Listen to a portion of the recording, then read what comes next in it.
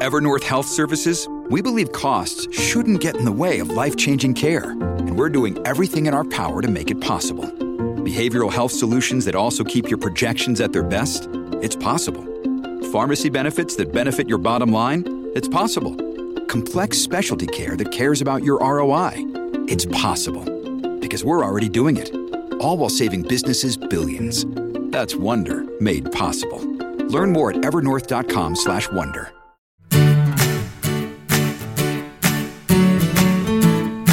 Hey everybody, this is Phil Town. And this is Danielle Town. Welcome to the Invested Podcast, and you guys know what we do. If you don't know what we do by now... But I forgot. We're studying deeply into the Warren Buffett, Charlie Munger School of Investing. We call it rule number one.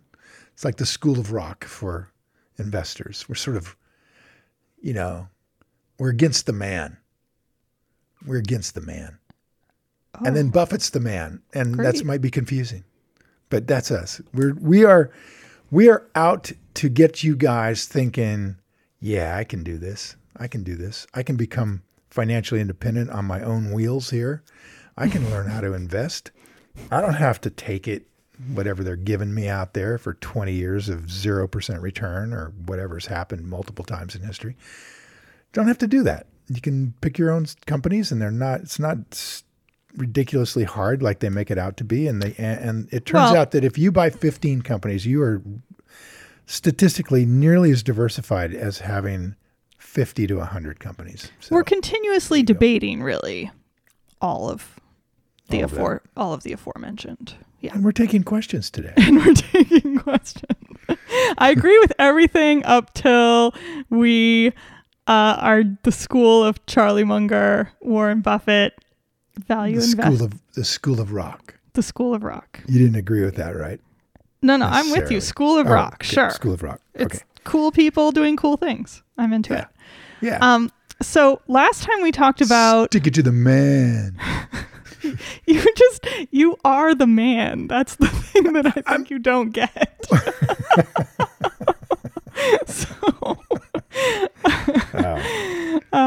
Yeah. Well, don't stick it to me. Exactly. I don't want that. Nobody ever wants it like that.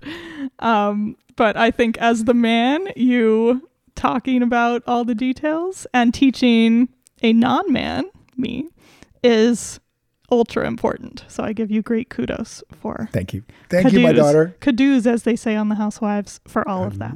I love it. Give you maximum kudos. All right, let's do it. Questions and answers today. Yeah, but okay. So we took... so last time we talked about Charlie Munger's meeting and Warren Buffett's letter, which anybody who missed that, go watch the meeting, go read the letter. It's worth it. Yes. And the time before that, we took Julie's question and we talked all about derivatives, options, and what is up with those in the market. And at the very end of that episode, we were talking about put options.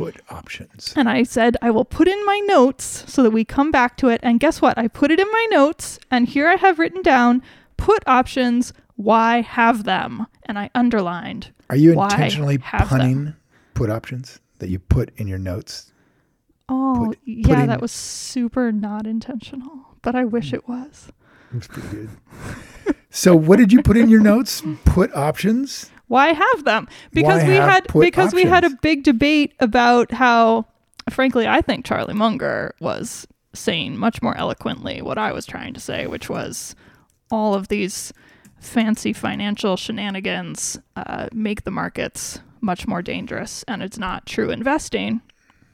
So we were debating on that episode whether or not having any kind of options was a good idea. And well, let's explain real briefly why these financial shenanigans get out of control. Control. Yeah. Why would Charlie think that they're dangerous? Because, they're not shenanigans initially. They're actually really practical.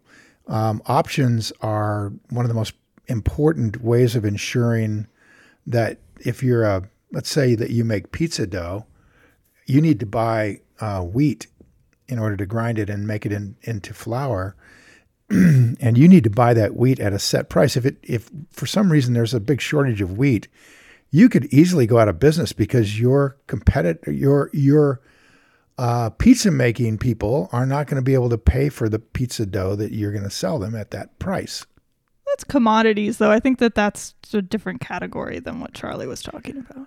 Oh, true. But let me just, everybody understand that this is how options got started, is that somebody wanted to protect the price that they were going to have to pay for something like wheat.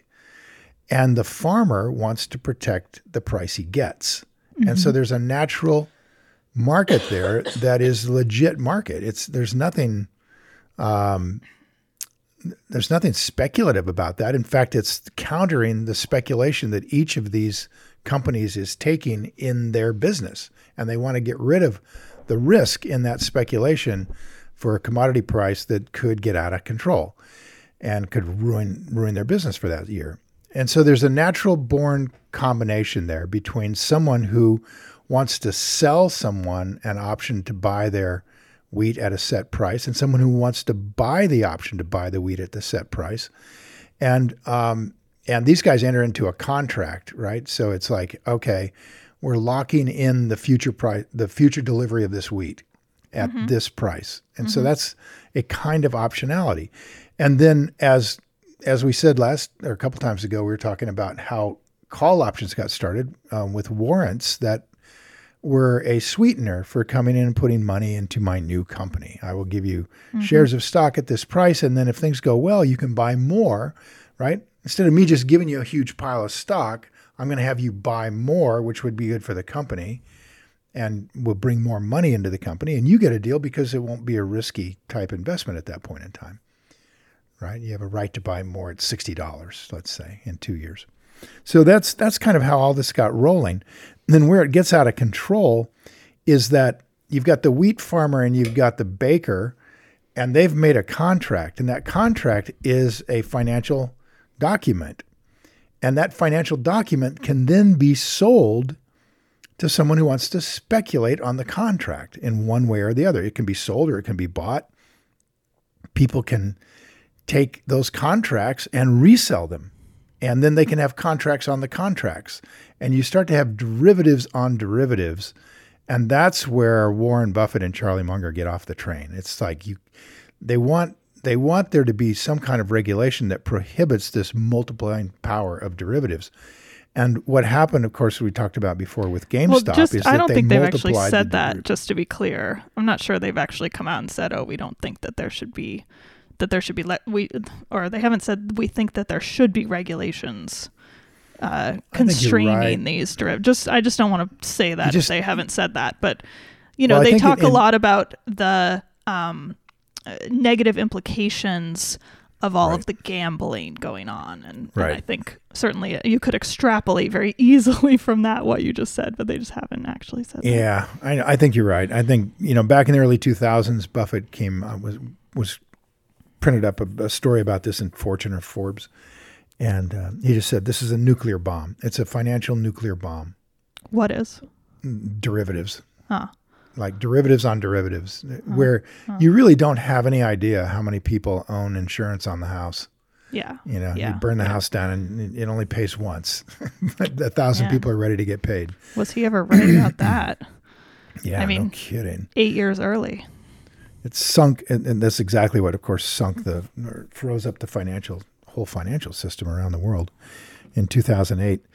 And now the same idea, that is that you have short positions against GameStop, there are more stock shares borrowed and sold and have to be replaced than there are shares in the world.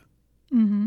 And when that happens, you've got another nuclear bomb. You've got somebody, if it all gets really bad all at once, somebody's going to go very, very broke. And as a counterparty, they're going to take a bunch of people down with them. So, for example, if Robinhood didn't protect itself, right? The regulators came in and said, they put a gun at Robinhood's head and said, you will protect yourself or we're going to shut you down right now. And to protect yourself, you need to go out and raise $2.7 billion or something right now, this morning. or we're gonna close you down. And they did it. They did a combination of things that made it work. So, this is, but if Robinhood had gone under or not been closed down in a coherent way, then all of these people who have a brokerage account at Robinhood would be sitting in la la land. They'd be like, wait a second, where's my money? Who controls the stock? Let's take our question about that since we're talking about it anyway, and then we can swing around to put options. All right, cool. If I can bring the file up. Yeah, and meanwhile, of course, oh, you got it? Okay, here we go. Hey, Phil and Danielle. My name is Jacob from Ottawa, Canada. And this is more of a question about the logistics with respect to brokerages. Recently, the brokerage Robinhood restricted selling on GameStop, citing collateral requirements from the DTCC. And I was just wondering if this was a result of Robinhood being a no commission fee trading platform, because less money they have on hand, the less collateral. And from this precedent, do you anticipate the same risks for other no commission fee trading platforms? Yeah. Good question. Yeah. And it really raises an issue. And that is that there's no such thing as a free trade. Those don't exist. So one of the problems with Robinhood is that they had to fess up to directing trades to very specific parties that would actually execute the trade in exchange for a fee. They were selling deal flow, essentially. Yep. Selling deal flow. What was happening is that they made money, right? Like nobody thought that this was like some sort of nonprofit out there to do good. And the fact that they didn't charge commissions meant they were making money some other way, and they just hid it for a long time. But the way they made money was they were selling to certain huge funds, as far as we know, maybe to others as well, what retail investors were buying, and then slowing down those trades so that the funds, as they got the information, could then come in. And sometimes that would mean that retail investors buying or selling would get a worse price than they otherwise would. Almost always, actually. Yeah, probably almost always. Almost always. And so all of that happened, I don't know, maybe it was out there. I never really read anything about it. But it became very, very clear very quickly how they made money once the GameStop drama started going. I think it was out there. I think I've talked about it before. I don't remember if I talked about it here, but I've certainly talked about it other places where there's no such thing as a zero fee trade. What happens is that there's a spread between the price the person who's selling gets paid and the price that the person's buying pays. Those are different prices. It's called the bid and the ask. And you can see those bid and ask prices spread open wide. And sometimes there's $1 between them, right? And, one is a nickel and the other one's $1.05, right? It's like just gigantic space open up there. In an illiquid, for an illiquid stock or something. Right. Yeah. Or an illiquid option, right? And so there's all this sort of hidden, I want to call it nefarious, it's hidden from the naive and retail trader who actually thinks they're getting a free trade, but doesn't have enough information to realize that they're getting charged more per share than they would have paid at a place like Interactive Brokers or a more professional site, right? That works real hard to get the lowest deal for its clients, because that's what its clients expect and are sophisticated clients, and they're not going to stick around if you don't do that. So that's where Robinhood was making its money. That's where it still makes its money. It has to have a spread that covers its costs and makes it a profit, and that's paid for by the retail investor. It's not illegal to do it. It's totally and that's fine. And so really, Jacob, in answer to your question, is like they're all doing it, and Robinhood set off a sort of a trend. Schwab jumped in on the bandwagon. Now, basically, retail investors are paying zero. If you're paying more than zero, you're paying too much, and then each company is just finding out how it makes money on the retail investor. There's got to be some way to do it. Yeah.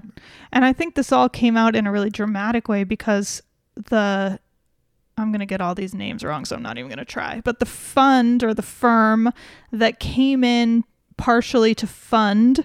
Oh my gosh, I'm completely losing my mind. What's the company we're talking? Robinhood. Right. So Robinhood needed money.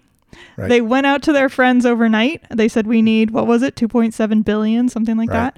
And a number of funds/firms stepped up and invested the money with them.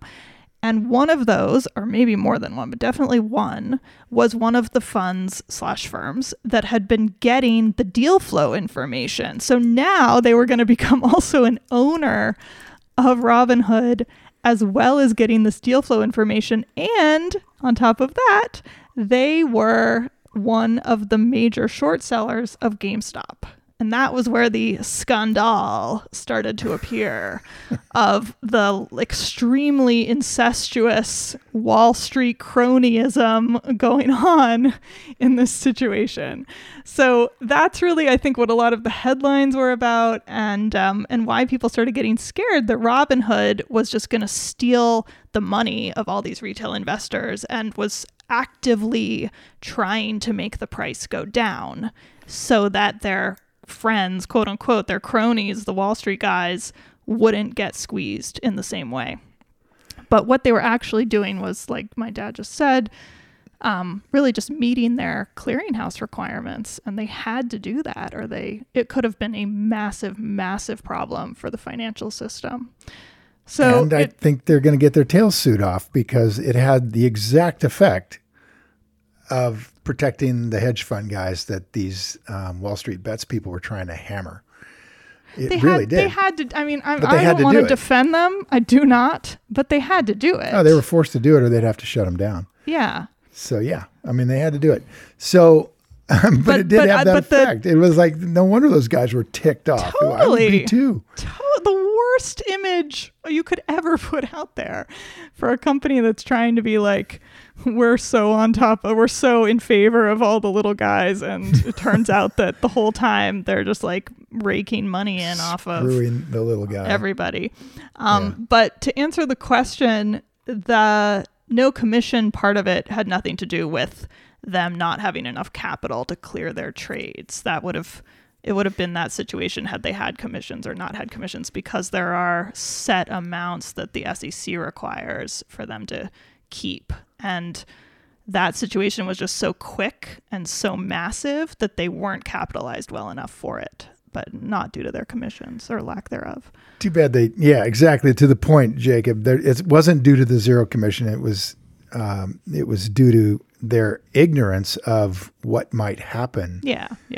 Out there on their own markets. And to be fair to these guys, Interactive Brokers, by the way, did the same thing. One of the most respected brokers out there, which handles many professional accounts and really has not a very friendly online trading system. Like they're not set up for like somebody going on and just clicking some buttons and buying some stock. Right. So they had the same problem. And their chairman, who is insanely smart and really like total genius, Thomas Pettifee, I want to say. Pettifee.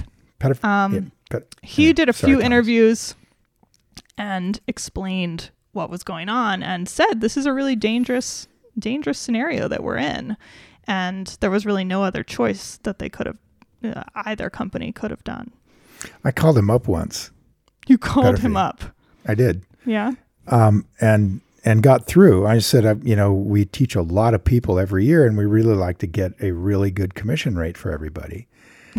I got through to him, and that's awesome. And Melissa had noticed that he was raising 100 jumpers, horses, and has a big horse farm outside of New York City. And he's from Europe, and there's a lot of whole horse thing going on in Europe. And so I just said, when he got on the phone, I just said, hey, I just noticed that you guys, we want to do something with you guys. And I noticed that you're into horses. We are too. He said, get to the point.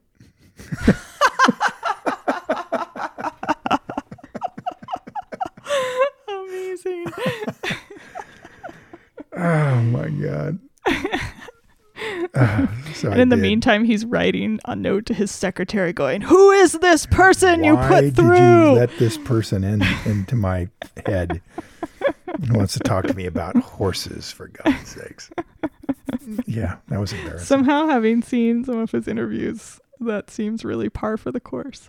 Seems I like don't think you should take it personally. I guess I shouldn't. And his customer service for IB, maybe it's getting better, but it is the worst in the planet. Everybody follows his way of communicating with everyone. It's like you talk to customer service and they go, "Yeah, what do you want?" You call them up. I mean, I'm running a fund over there. It's like, "Hey, could I have a little courtesy?" They've gotten better, I have to say. They've gotten better.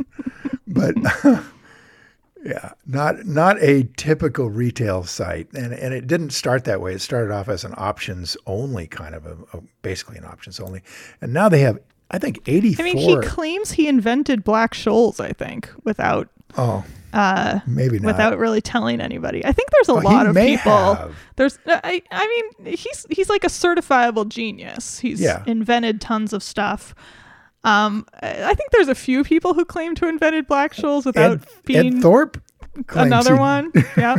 So, did it. But there is actually a scientific theory that there's kind of a swirling of knowledge, and a discovery can be made legitimately by the same people separately, by different people separately at the same time. And they legitimately discovered that separately, but it just was because the general knowledge of the time all added up and they came to the same conclusions. And this has happened a number of times with scientific discoveries. So it's very possible. Oh, it absolutely has. Multiple people discovered the formula to Black-Scholes. price options. Now, here's the fun part, is that Black and Scholes put it together and wrote up the papers, and they did all this stuff, Myron Black, and they basically, I think, went broke in their own company, damn near, in long-term capital, which is a huhuge scandal. That was they were supposed to be this super low-risk group, and they had 2 Nobel Prize winners and 14 superstars, and they lost a huge amount of their personal fortunes in this error of assuming that efficient market theory would apply in all cases, and it didn't. A black swan came along and tore them up. While the other 2 guys that are making modest claims for Black-Scholes are super rich. I will say, the guys that wrote the paper, not so much. The guys that say they did it, huge money, huge. So maybe it's true. But Isaac also, Newton, like, who cares? They're living their best life. Wait, I have to show you how smart I am. Isaac Newton and Gottfried Leibniz invented calculus at the same time. Did you just look that up? No, I knew this from back in philosophy days. Oh. I had to look up Leibniz's first name. I don't remember it. But, I mean, calculus is fairly complicated, and these guys came up with it at the same time.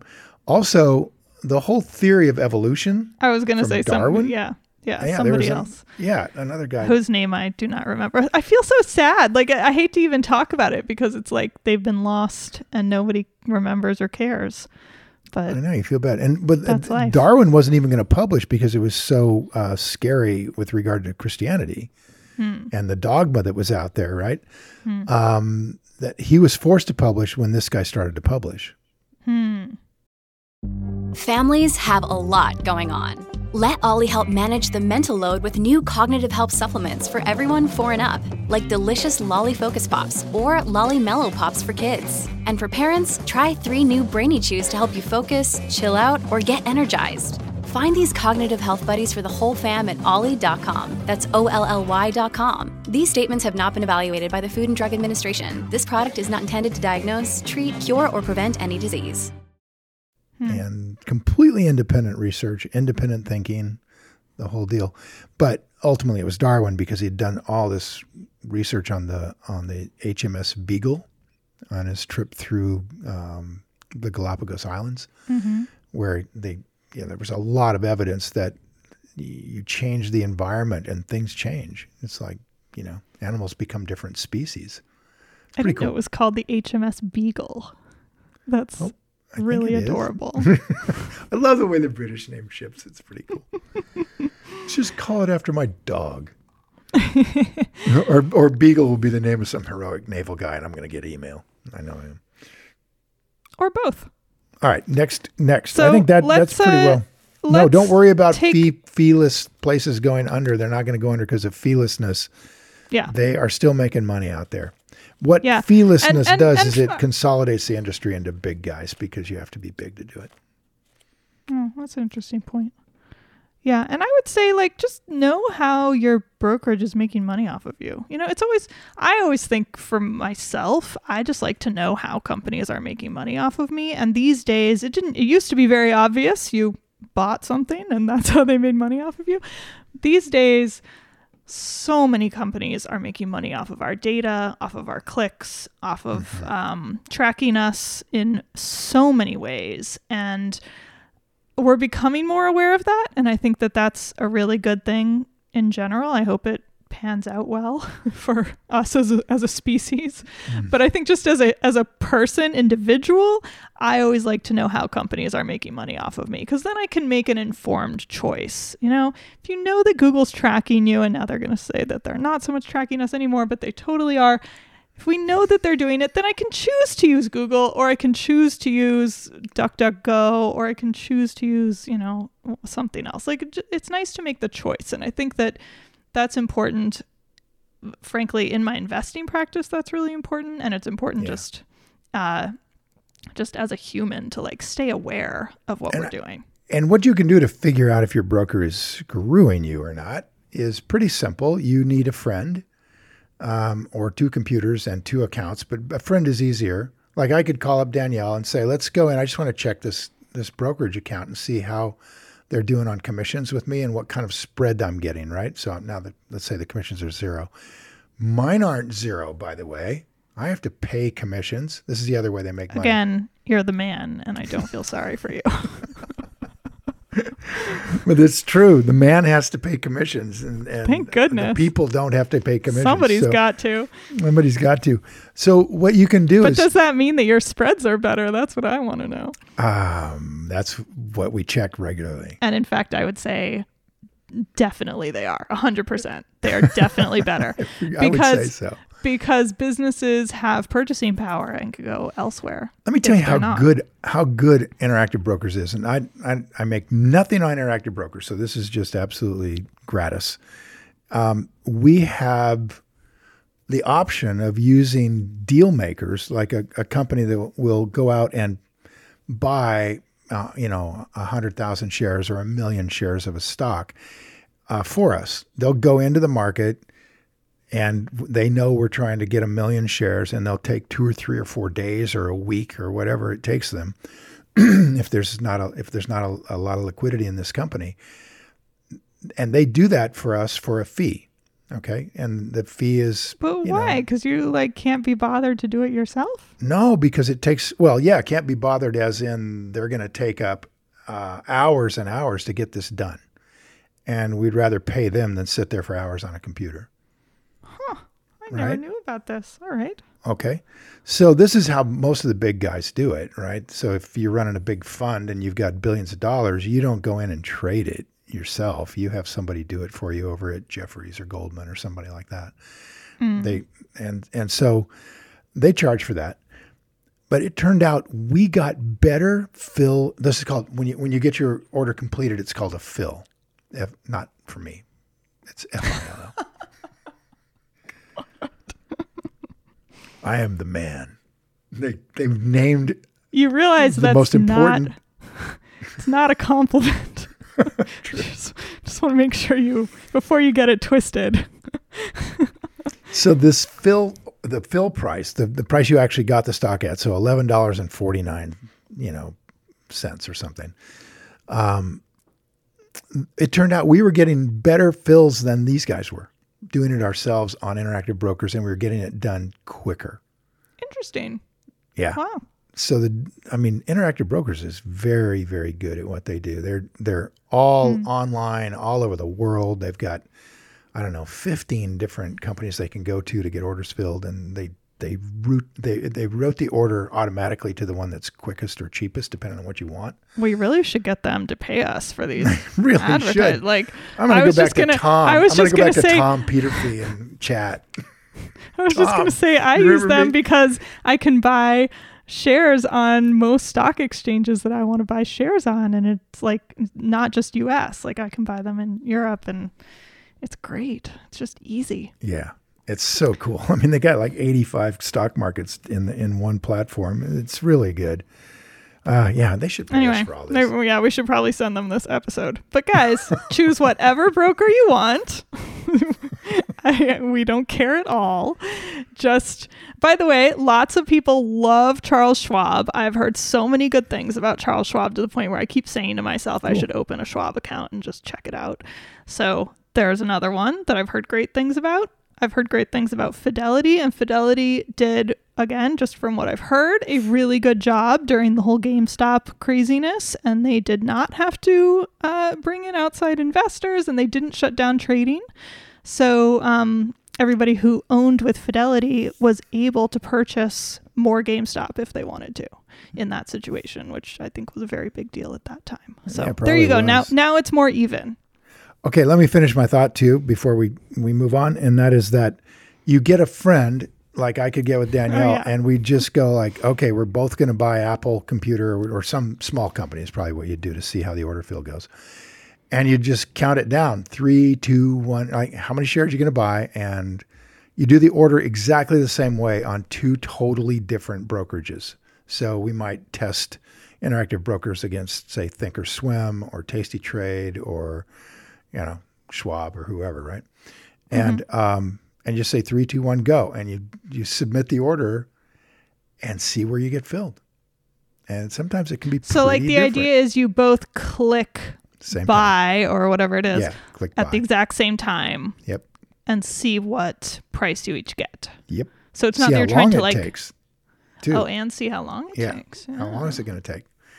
So we're a little bit sophisticated with IB, and we can choose to have the order get put through right away, and we'll inevitably pay more. And we might pay a higher commission even. It might go through an order site that is charging more. But we needed to get that done right now for some reason.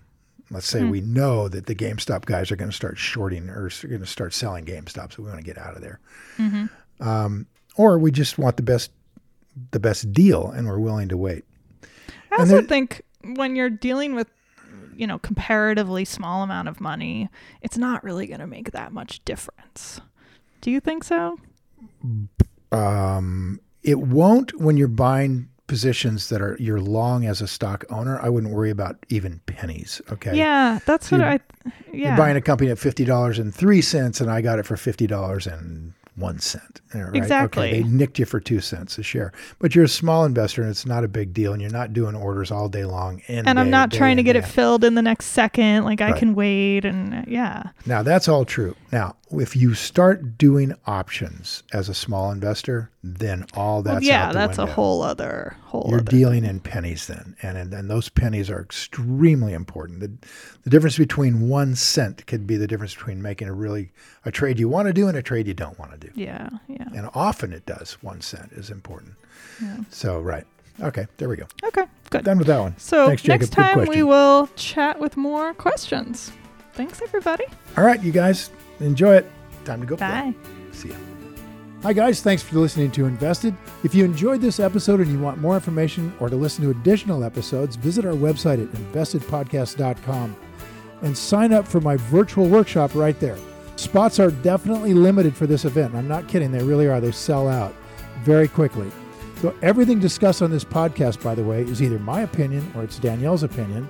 And really important, it's not to be taken as investing advice because I am not your financial advisor, nor have I considered your personal situation as your fiduciary. So remember that. You're on your own here. This podcast is for your entertainment and education only, and I really hope you enjoyed it.